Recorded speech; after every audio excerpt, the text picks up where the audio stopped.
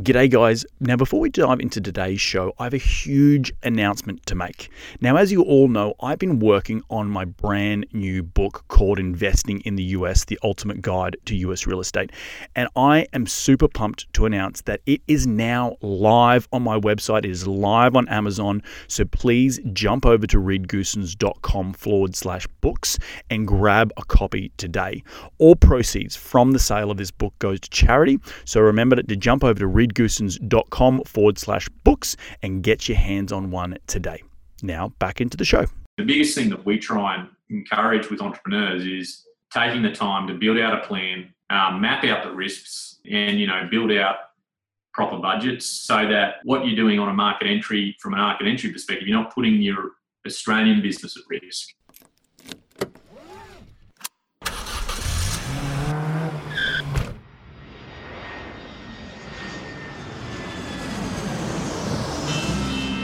Welcome to Investing in the US, an Aussie's Guide to US Real Estate, a podcast for international investors and real estate entrepreneurs looking to break into the US market.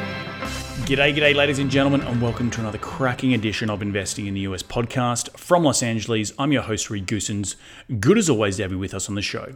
Now, I'm glad that you've all tuned in to learn from my incredible guests, and each and every one of them are the cream of the crop here in the United States when it comes to real estate investing, business investing, and entrepreneurship.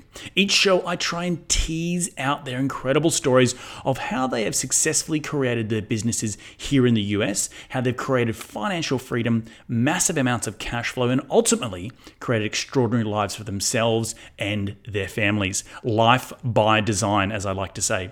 Hopefully, these guests will inspire all of my cracking listeners, which are you guys, to get off the couch and go and take massive amounts of action. If these guys can do it, so can you. Now, as you know, I'm all about sharing the knowledge with my loyal listeners, which is you guys, and there's absolutely no BS on this show, just straight into the nuts and bolts.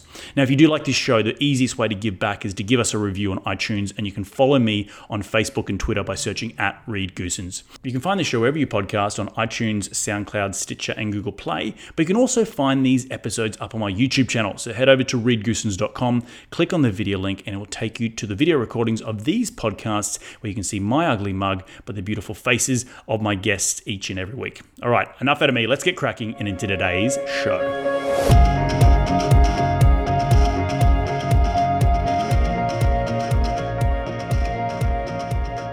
Today on the show, I have the pleasure of speaking with another cracking Aussie expat making a go of it here in the United States, Mr. Peter Harper. Peter is an Australian tax lawyer, international tax advisor, and market entry specialist. Peter advises entrepreneurs, business owners, private clients, family offices, private wealth managers, and listed corporations on international expansion, executive migration, cross-border mergers and acquisitions, and international estate and succession planning. He spent the most of his career advising foreign-owned businesses and expat entrepreneurs looking to break into the United States. I'm really pumped and excited to have him on the show to share his incredible insight and journey about how he came to the United States. But enough out of me. Let's get him out here. G'day, Peter. Welcome to the show. How you doing today, mate? Fantastic. It's great to be here. Mate, I always ask my guests when they first come on this show, rewind the clock for me, and how'd you make your first ever dollar as a kid? As a kid, selling basketball cards. Selling basketball cards. Mate, and you make a good profit of that back in the day? Yeah, it was a little bit dodgy. I would actually find cards and go down and hustle other people on the schoolyard to try and get an extra quid out of them. Nice. Awesome, man. Awesome. Well, walk us through your background and how you made the journey, the incredible journey to the United States, and get us get to know the audience to get to know you a little bit. So, what makes you tick, and how did you grow up, obviously living in Australia? Tell us that journey, and then how you made the transition into the United States. Yeah, great. So I was actually born in country New South Wales, in a little town called Casino, and was sent off to boarding school. There wasn't a whole lot going on in Casino and in Brisbane, and so Brisbane was home for early sort of adult life, and then met my wife at university. She was also studying law. Got married at a young age, and we both thought we were Rockefellers. We just didn't know it yet, so we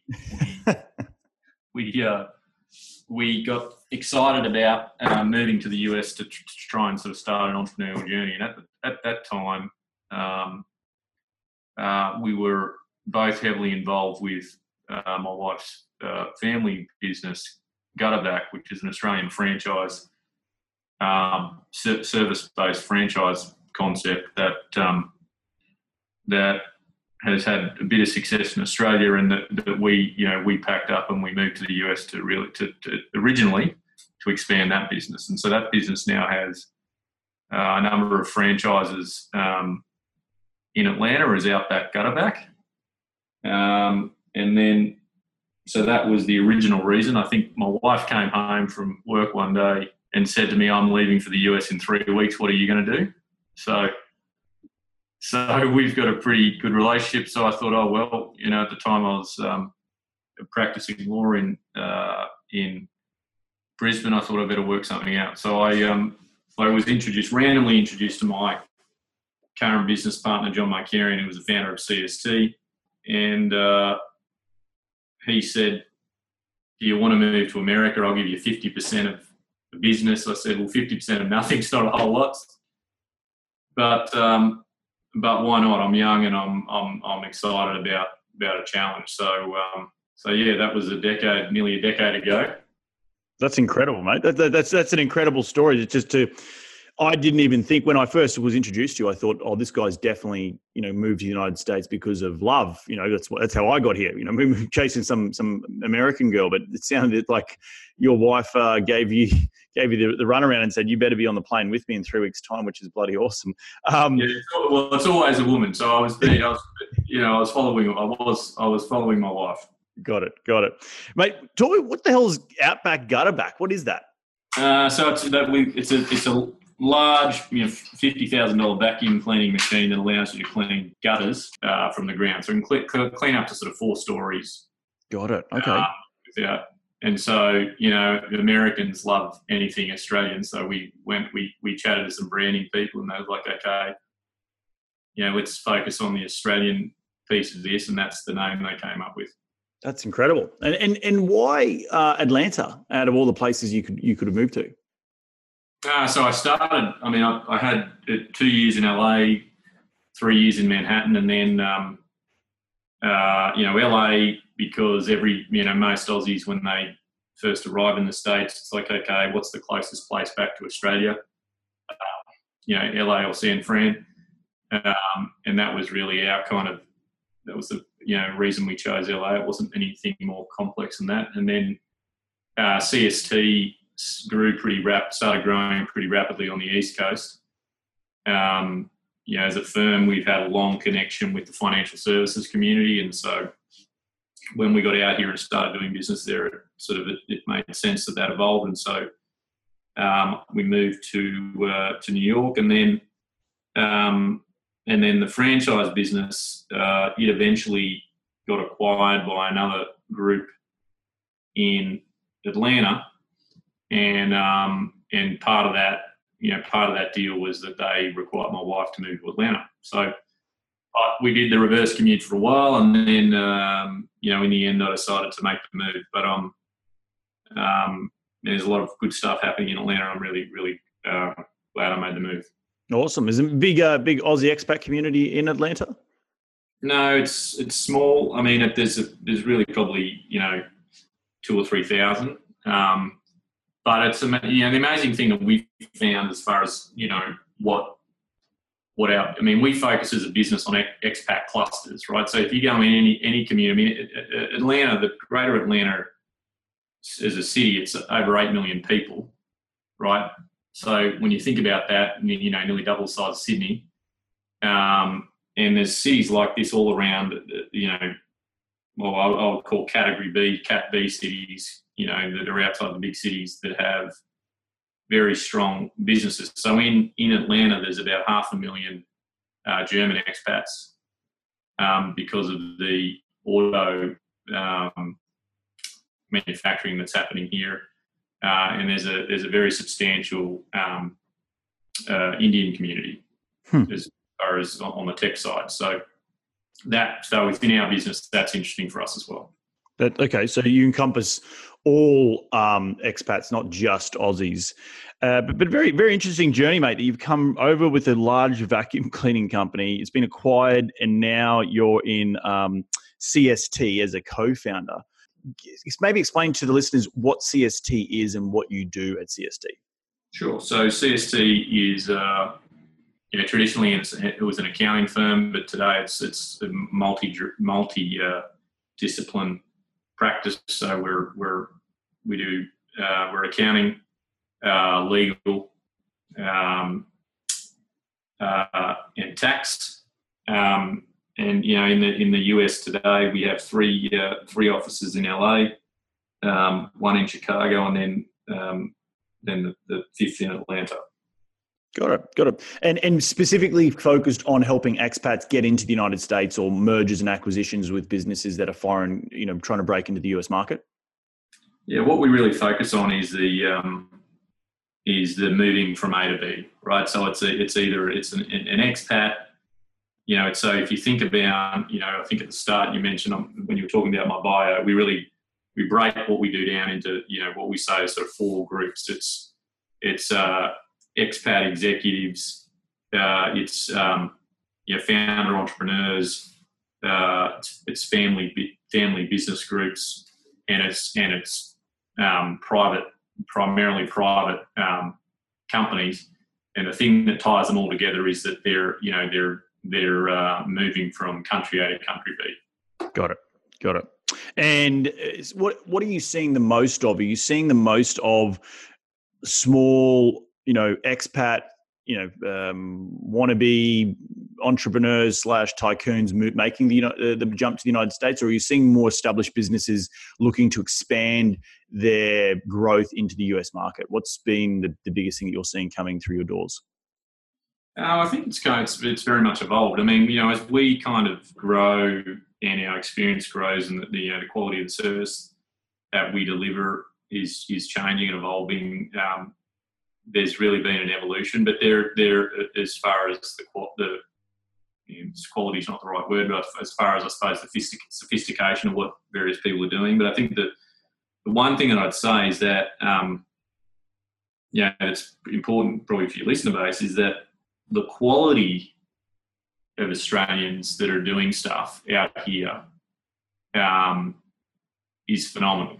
And when I say, I think a lot of people, when you're expanding, for me, when I was a young bloke and I was expanding and I was moving over here, it's very hard to imagine people that aren't in your own community because you're at a different level for you because you may not have necessarily had that life experience yet, which can put you in a position where you can understand that. But for me, given the exposure that I have on a daily basis to successful entrepreneurs and wealthy families, I'm consistently astonished by the caliber of people. So I think that I'd say the Australian community really does punch above its weight as far as the size and value of business they're doing in the US.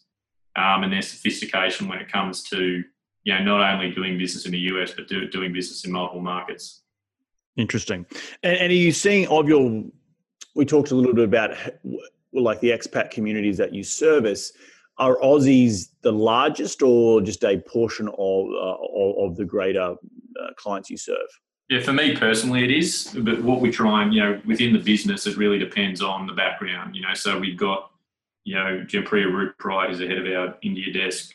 She's got my sort of CV, but, she's dual qualified India US, right? So yeah, for me personally, probably 70% of my client base is still Australian centric, and which means that as a firm, we've really developed a very specific level of expertise. It's like anything in life, you can only get good at something if you've got you've done enough hours. Yeah, exactly. Enough miles under the belt to give you the key person of influence status.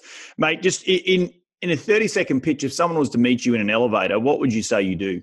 I'm always getting grief from my wife from this because she says I'm the world's worst salesman when it comes to distilling what we do. This is what we say is our value proposition. We make life and business easier abroad for our clients, whether that's business or personal clients.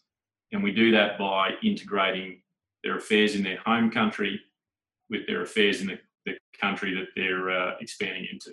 The biggest thing that I think that a lot of people really overlook when they think about expansion or moving from country to country, from one country to another, there's a whole bunch of different thoughts that come into their mind. And I think the biggest thing that people often overlook is a concept of what we call complex administration, right? Is because all of a sudden, even if you're not Rio Tinto or BHP, all of a sudden, even if you're an expat, your affairs haven't gone from being, twice as complex. They've gone to being 3 to 5 times more complex just by moving from another country and having assets in multiple countries. So it's that administration piece that we think is and anyone who's ever been through that experience talks about, hey, that it just seems way more complex than it should be. Way more complex here in the United States than it should be? Is that what you're saying? Yeah. Interesting. That's interesting, because when I first moved to the US, the whole reason I started this show was to specifically talk about real estate. But like, what the hell is an LLC? What is a credit score? How do I get financing from local banks? It was just all these sort of things that I had to go out and learn. And again, as you say, not knowing that there's a company like yourself out there, I sort of had to sort of stumble forwards to really figure it out. But through doing this community and creating this show, it enabled me to talk to people like yourself who've also experienced, and not just Australians coming to the United States. There's a lot of expat and a lot of money that flows into the US, and not also just related to real estate. And it's very complex, as you said, trying to get your head wrapped around it. If you have a successful business in Australia or in India or in the UK or wherever you come from, and then trying to migrate it into the United States, or you might just be an entrepreneur looking to try and get something started, it just can seem very overwhelming at times. And I'm sure you've had your experience of seeing the ups and downs of entrepreneurs going through just like this, what the hell have I bitten off more than I can chew, and starting to think, second guess their move to the United States. Have you seen any of that sort of stuff? Yeah, consistently. I mean, I think that's the biggest thing that I practice this every day in my life. I mean, being intentional with every decision you make in business is critical. So, we might get situations where someone, comes to us and they're like, oh, it's the vibe. I've got the vibe. I've met someone, and this guy, it's a sign I'm going to move to America, and this is my budget. And so the thought process around it and the planning prior to making that decision, there hasn't been a whole lot of it, right? Versus, the guys that we see who are consistently successful have a plan, have a business case. They might have already have some business within the US, and they've got a very clear understanding of, even if they don't know exactly what it's going to cost, they've had enough experience to know that when it comes to marketing, when it comes to going and trying to replicate a business in a foreign culture, and that's the biggest thing. I think a lot of people, when they come into America, they go, okay, just because these guys speak English, they are the same as us, and you and I both know they're nothing like Australians in many respects. That they don't budget accordingly. So that the biggest thing that we try and encourage with entrepreneurs is taking the time to build out a plan, map out the risks, and build out proper budgets so that what you're doing on a market entry, from an market entry perspective, you're not putting your Australian business at risk, right? Because the biggest thing that we see, and listen, for every failure we see a business that we see, an equal number of people that have come over here and just knocked it out of the park, right? So we've seen enough of it you don't get cynical where you sit there and say, hey, you shouldn't do these things. Absolutely, you should. I've seen enough people make a lot of money to be encouraged by the entrepreneurial opportunity that is the United States. But at the same time, the consistent theme that I've seen for all the people that have been winners in America has been that they've been prepared for the US, and they're not, and they're very aware of the risks. Right. And you bring up two very good points, risks and budgets. So for someone, and we're going to talk about both maybe an established business, and let's talk about the aspiring entrepreneur / startup, two different worlds. How do you really quantify the risks and the budgets if you have no idea about what's going on in the United States? Like, are people coming to you that have done their due diligence a little bit and it sounds like they're already sort of down the path, or do you get a mixture of both people, and how do you advise them on that, even defining the risks and defining the budgets to get started? Well, I think if, I'll talk about established business and then startups. For established businesses that have enough cash flow, there's enough people within the community, if you want Australian hired guns that have had good, solid, on-the-ground experience, that understand all these issues that I'm talking about, cultural differences, market issues, that would, that are really key. It's really key to making sure that as far as your team, you're hiring someone right out of the gate, whether it's as a subcontractor, right, as some form of consultant, or as someone who's on your payroll, that can help you quantify these things relatively quickly. Mm-hmm. Right. And so, that's again with the guys that have had success, they're pooling these resources through, brains trusts of people that have been there and done it before. Or they've done it before, right? So they've done it in another life and they're doing it again. For startups, the big thing the big question I always kind of ask is that, if this is about is this about an opportunity that you think only exists in America? And then if so, okay, I understand it. You build out a budget, you do it on whatever resources you can, and you try and make it work. Or is this something that have you really maxed out the opportunity that you've got in Australia, right? Because there's always the allure of the US, which, and I went through this myself, right? I'm like, it's just such a, it's such an exciting thing that you say, okay, let's go and do it. But the market's not going anywhere. And, the focus that I think it's always, to the extent you can be playing with money that is spare money or risk money, right? And you can accept that you could lose it in making this journey, then I think you're in a far better position than starting from a position where you're making the investment, you're trying to have a crack at the US market, and you can't afford to lose the cash. Right. Well, I think the difference is that you've just outlined is that there's a lot of, just talking from the startup world, because I've interviewed a lot of startup guys, that compared to Australia, and I would go so far as to say other countries, Silicon Valley and New York are where it's at, in terms of philanthropy and investors. So getting your idea off the ground seems more likely than not from the international point of view I'm talking about. So hence why you'd take the risk and look at that shiny object, which is the United States, and give it a crack, as you say. So do you have any sort of advice or, any comment on that? Because that's what I see. I think it's really just understanding the market as far as if you take capital raising, for example, right? Because a lot of you're breaking down two things. You're breaking down the business opportunity, and see, we've had a lot of experience with a solid amount of our practice clients go through this exact process, right? They're saying, we've raised some money in Australia. We think there's far more opportunity to raise cash in the US because they understand tech, and that we're in subsets of digital tech where we need investors that understand us and they can write big checks. There's a lot of liquidity in Australia. It's just understanding the difference between the market, right? You might be looking for high net worth individuals or private clients to write your first check, rather than going to a venture fund or some other type of startup investor. Now that's changing and evolving in Australia. I mean, there's a lot of money with the tax changes happened a couple of years back. There's a lot of money flowing into funds that are really focused on the startup community. So I personally, if you've got a phenomenal concept, it'll get funded in Australia or America. if you've got a concept that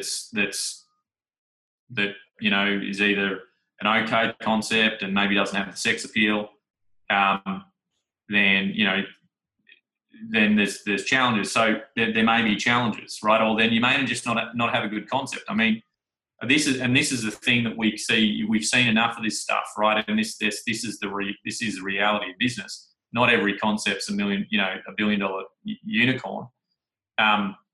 So I think that the biggest thing that we try and talk through with entrepreneurs and startups is, while it's great to make $1 billion and we want to push everyone forward, making 150 million or 100 million is pretty awesome too if you've only invested a small amount of money. So one, we try and help them understand the opportunity, who, what is the end game in coming into the US, and then if they've got a strong enough concept, they should at least be able to go through a seed round, so it's through a private capital raising in Australia, up to the first 5 million, 10 million.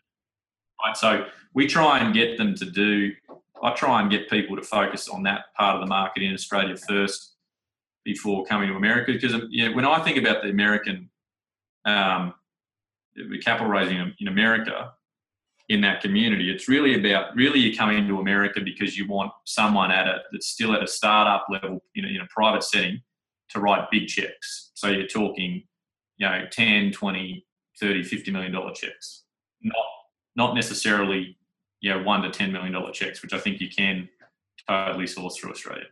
Interesting. That's an interesting concept, because I've also seen when talking to expats, and particularly related into real estate, and a little bit of what my brand is, and a little bit to what your brand was originally with the gutter vac, that different is better than being better. And this fact that you're Australian gives you that sexiness and that appeal. Have you got any comment on that? Because that is also something that I've seen work in a lot of startups' favours when they've come here. It may not be the most wham bam, thank you ma'am idea, but they're still able to relatively quickly, through their story of, I've come from Australia to give it a crack here, that there is like, you've sold me on that. And you're here in America and you've got your back against the wall like a lot of expats do, and you've got to make it work no matter what the cost is, because that is also a really something that inspires people to get off the fence and invest in a startup, because I've seen that work very successfully, whether it be a successful marketing campaign, but also just a way in which you just make it happen, because you got no other option. Otherwise you're going back to Australia. Seen any of that sort of stuff? Yeah, I think the biggest sort of comment I'd have on this is that my single biggest learning experience throughout my time, and it's something that I'm extremely passionate about, is a concept that I call cultural awareness. And I think it's directly relevant to this comment because it really depends on where you are within the US, right? And what I think I was unaware. I mean, Australians we're extremely direct. Generally, I think we're extremely direct, right? We don't tend to pussyfoot around. We say what we mean, and depending on where you are in the United States, the way they will interact with you from a business perspective is completely different. I mean, I've heard this great comment or statement that one of my colleagues used to say to me. Peter, a New Yorker will stab you in the front and Angelino will stab you in the back, right? And they talk about, this gentleman's American, and he used to say there's a lot of similarities between Angelinos and Chinese, where you'll be in business, they'll say yes, yes, yes, yes, and they're saying that politely. That's culturally, it's them being polite, where they don't mean yes. They may mean no. So, you might have an experience where you have 7 or 8 meetings thinking you're moving forward and you're getting great traction, whereas these people are just being polite, and you're not getting any traction at all, right? And so, and I had another, colleague of mine before who'd been involved in the movie business for a long time in California say that, Peter, there's a view that in some circles, there's a view that when it's time to do business, Aussies are great to go out and have a beer with, but when it's time to do business, time for the Aussies to leave the room because, it's the Americans who are the hard workers, right? So really the point I'm trying to make is that it's critical for everyone to be aware of what the person you're meeting is thinking about, what is their preconceived notion of Australians. Now, if they've engaged with Australians in business that have been hardworking, diligent and successful, they'll have a view that they may have a view that all Australians are like that. If they haven't, it's just as likely that they could have a view that all Australians are like Crocodile Dundee, right? So, I think the Australian piece is, I actually think being Australian is a massive asset, provided you're aware of how you're perceived, because I think that you can have this underdog status where a lot of Americans from a competition perspective will never see you coming. But I think it is that it's hubris to think that that people are not, that you might not find yourself in environments where you're being judged negative from a cultural perspective. Right? So it's just, yeah. That's a very interesting point, because you bring up, I hadn't even thought about it like that, but because I guess where I've lived and done business is in LA, New York, and Austin, or in Texas, and they're pretty multicultural cities. And as these cities evolve and as people do business, people are more excited to do business with people who are from a foreign country. Obviously, with globalization being, very fore and foremost of the media at present, I definitely think, you get the people like the Trevor Noahs of the world and the guy, what's his name, Oliver. Where there's international perspective. And this is my personal opinion, that Americans are sick and tired of being told by other Americans what to do, and they're looking at an international perspective in terms of whether it be business or just how you view the world, and sort of take the blinkers off a little bit and understand that there's actually, a lot, America only makes up 5% of the world's population. So there's a little bit of that as well in my experience of doing business, and they've appreciated that international perspective, particularly in my line of work. Because when you compare real estate investing in the United States versus Australia, there's just, America's just so much better. And I can explain why. And I've got that international perspective because I can understand and I can get off the fence a little quicker. And so people appreciate that. Well, hang on, if he's realizing all these awesome opportunities, why aren't I?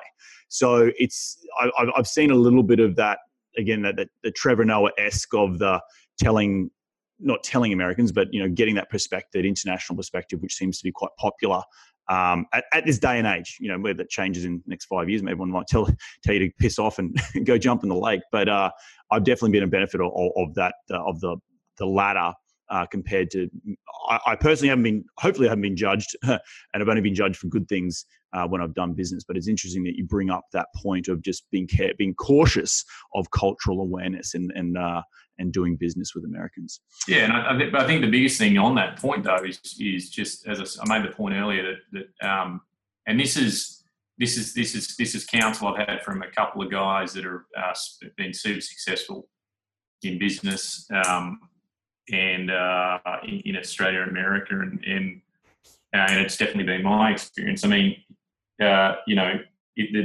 comment that one of these gentlemen used to make was that if you were speaking to someone that's in a foreign language, right, you can't understand the language. So if you were sitting down in a business meeting, and you had to work through a translator and people were laughing or whatever else, there would be an element of mistrust in that dialogue because you wouldn't understand what was going on, right?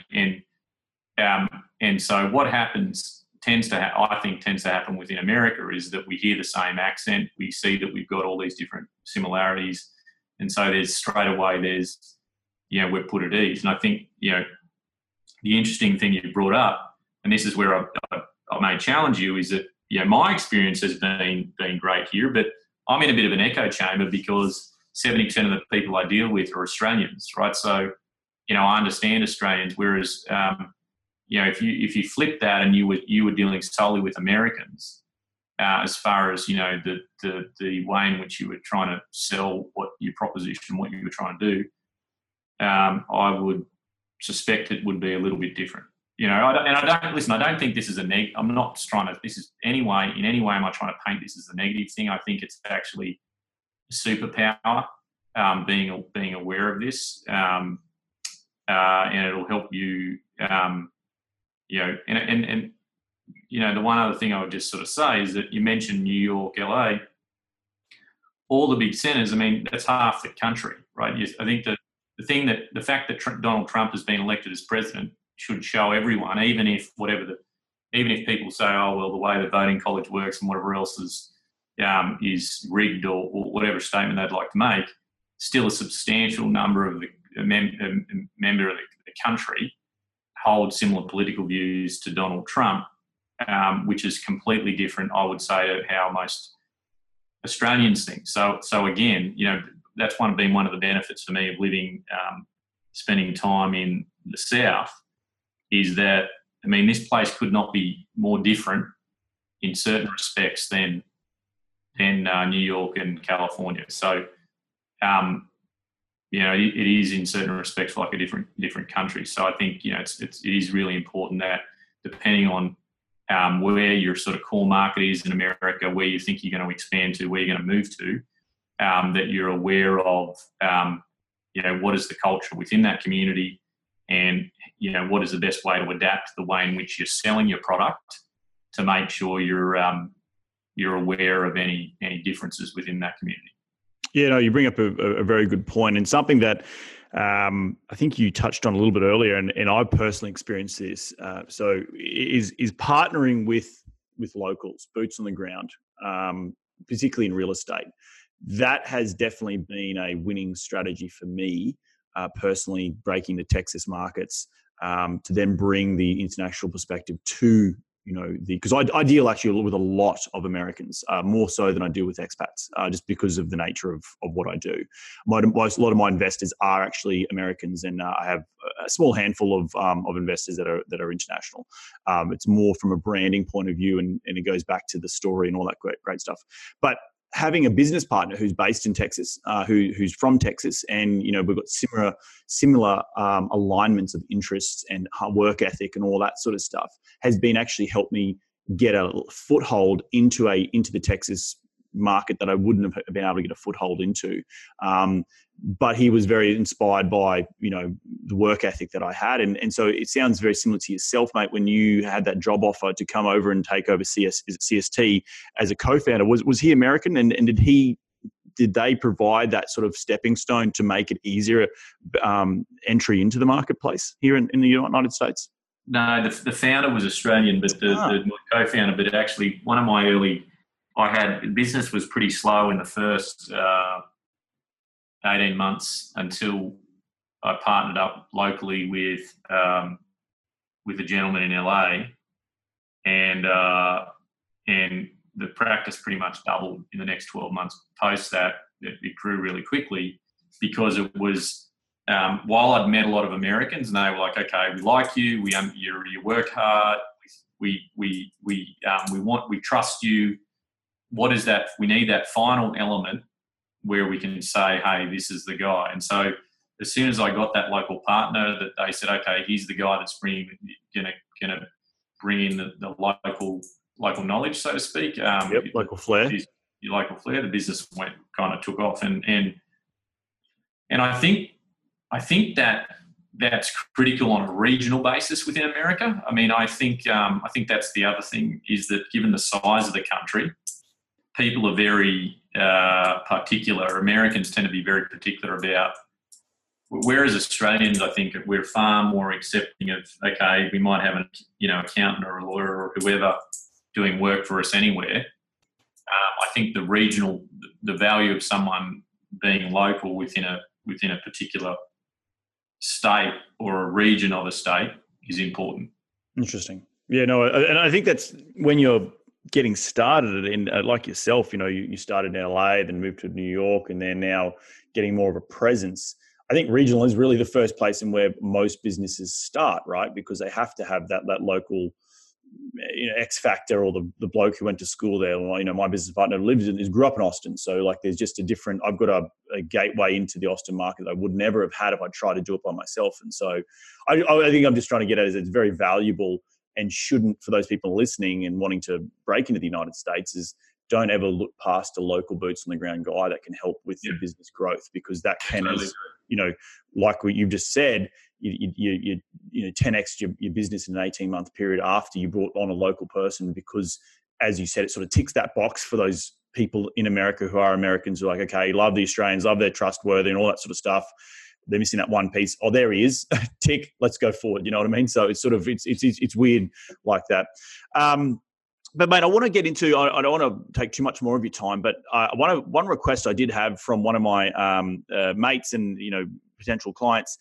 He had a really interesting question about the 1031 exchange and something that maybe you can speak a little bit more to between Australians and the United States. I was not aware of a 1031-esque type of law in Australia, but you being the expert, I wanted to first ask you that question. And then secondly, how does that affect, or how does the Australian government look at a 1031 exchange when you sell specifically real estate here in the United States and wanting to try and roll it over into a new piece of real estate to scale your business? Because that is one of the benefits that I've found of investing here, is that I can keep rolling over my profits and keep growing my portfolio and hence keep growing my worth over a period of time. But for those Aussies or even other international people who may not have that 1031-esque type of rule, how are you sort of advising them on that, and what are the sort of ramifications?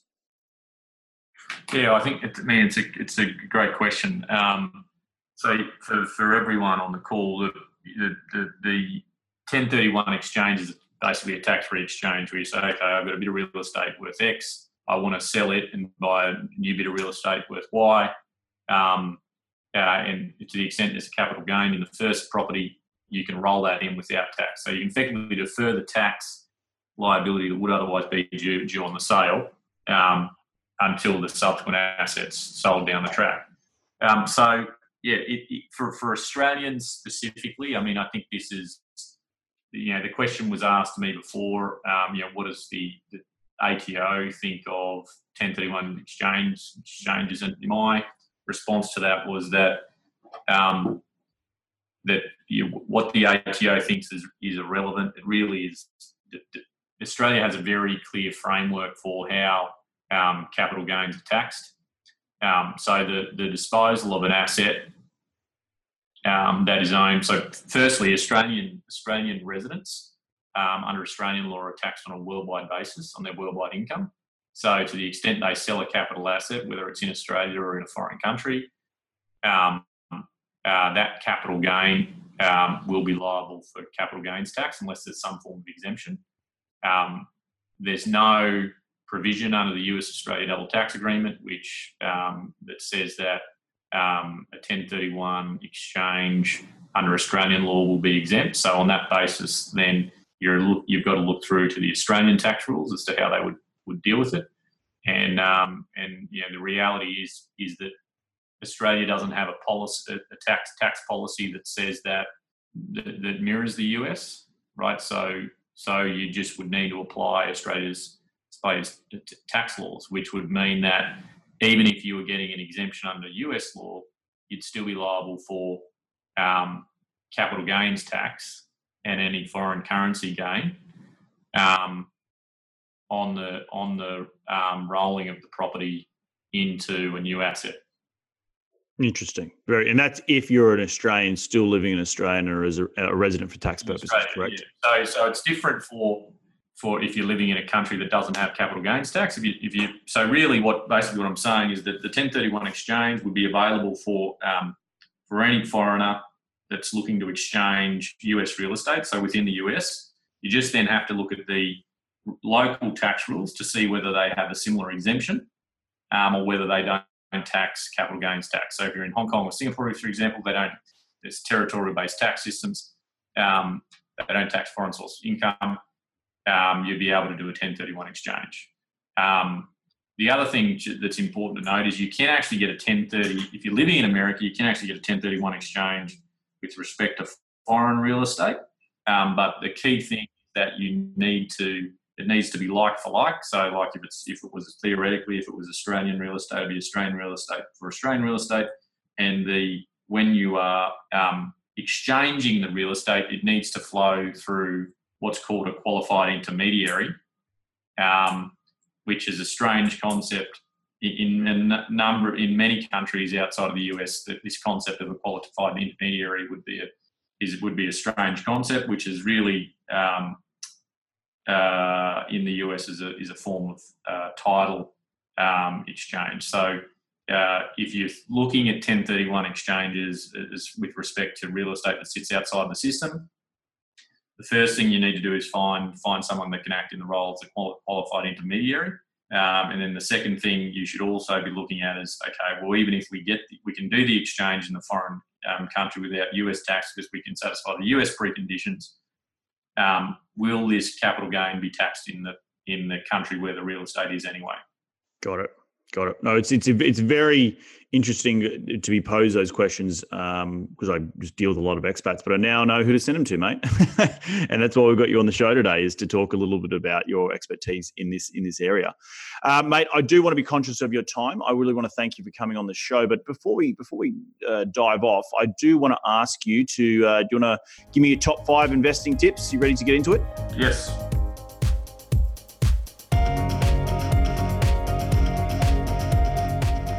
All right, mate. What is the daily habit that you practice to keep on track towards your goals? So every day, so as I mentioned before, I'm very intentional. Every day, I sit with my team in a morning huddle and look at our scorecard of 5 numbers across the business that consists of, that are directly relevant to, the output of our annual business objectives. Awesome stuff. I think that's incredibly powerful to have that intention and to make sure that it's putting into practice by, touching base with your team and making sure they're all on the same page. Otherwise, people could be going off in different areas. And I'm sure we could do a whole episode about how you inspire people to take action and make sure they're doing what they're doing. Mate, who is the most influential person in your career to date? I won't say it's anyone. It's probably a group. I'm a member of Entrepreneurs Organisation. Mm-hmm. Yep. EO.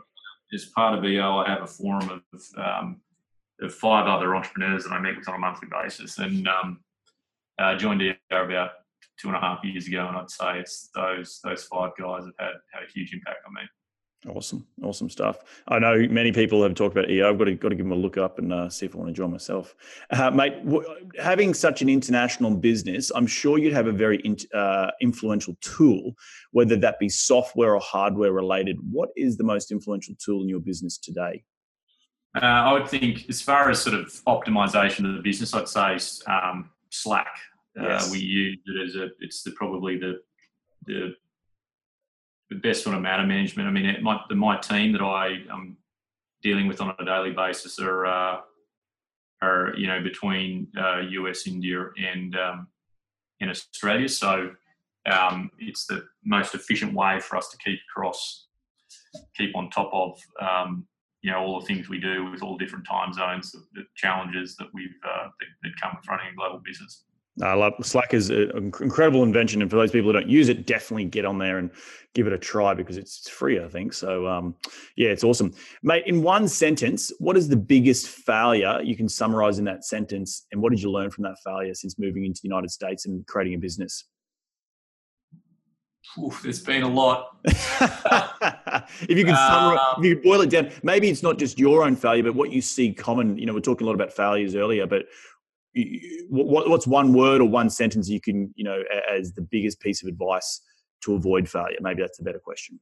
I think it's be educated. I mean, I think there's enough of a brains trust that exists in the community that you don't have to. I mean, I think, be educated, don't be arrogant. Mm-hmm. That's it. Got it. Mate, where can people reach you to continue this conversation? You've been incredibly knowledgeable. You provided some absolute golden nuggets. Where can they say g'day to you at? Our website's csttax.com. My email address is on there, so you can connect with me either through the website or on LinkedIn, and my email address is peter@csttax.com. Simple. So any one of those places you'll find me. Awesome stuff, mate. Well, I want to thank you so much for taking some time out of your day. I just want to quickly summarize some of the things that I took away from today's conversation. I think talking about cultural awareness is really important as anyone trying to break into the United States. And I think everyone who's, even if you are American looking to do business with other Americans, I've even noticed that it's, America's like the small European Union. Every state is different. So having different cultures is really important and being aware of it. Also, I think you hit the nail on the head with the quality of Australians that are doing business here in the United States and are really kicking some awesome goals, I think was another one. And the last thing that you just brought up, which was being educated and don't be ignorant. Ignorance is not an excuse, and there is enough information out there at our fingertips that you can be quite educated quite quickly. Mate, did I leave anything out? No, that was perfect. All right, mate. Well, look, I want to thank you for dropping by. Enjoy the rest of your week and we'll catch up soon. Okay, thanks, Reed. Well, there you have it. Another great episode jam-packed with some incredible advice. Please check out Peter's website at csttax.com. All the show notes from today's conversation will be up on my website at reedgoosens.com. Thank you again for taking some time out of your day to tune in to continue to grow your financial IQ. Is that what we're all about here on this show? So we can do it all again next week. So take care, be safe. Remember, happy investing.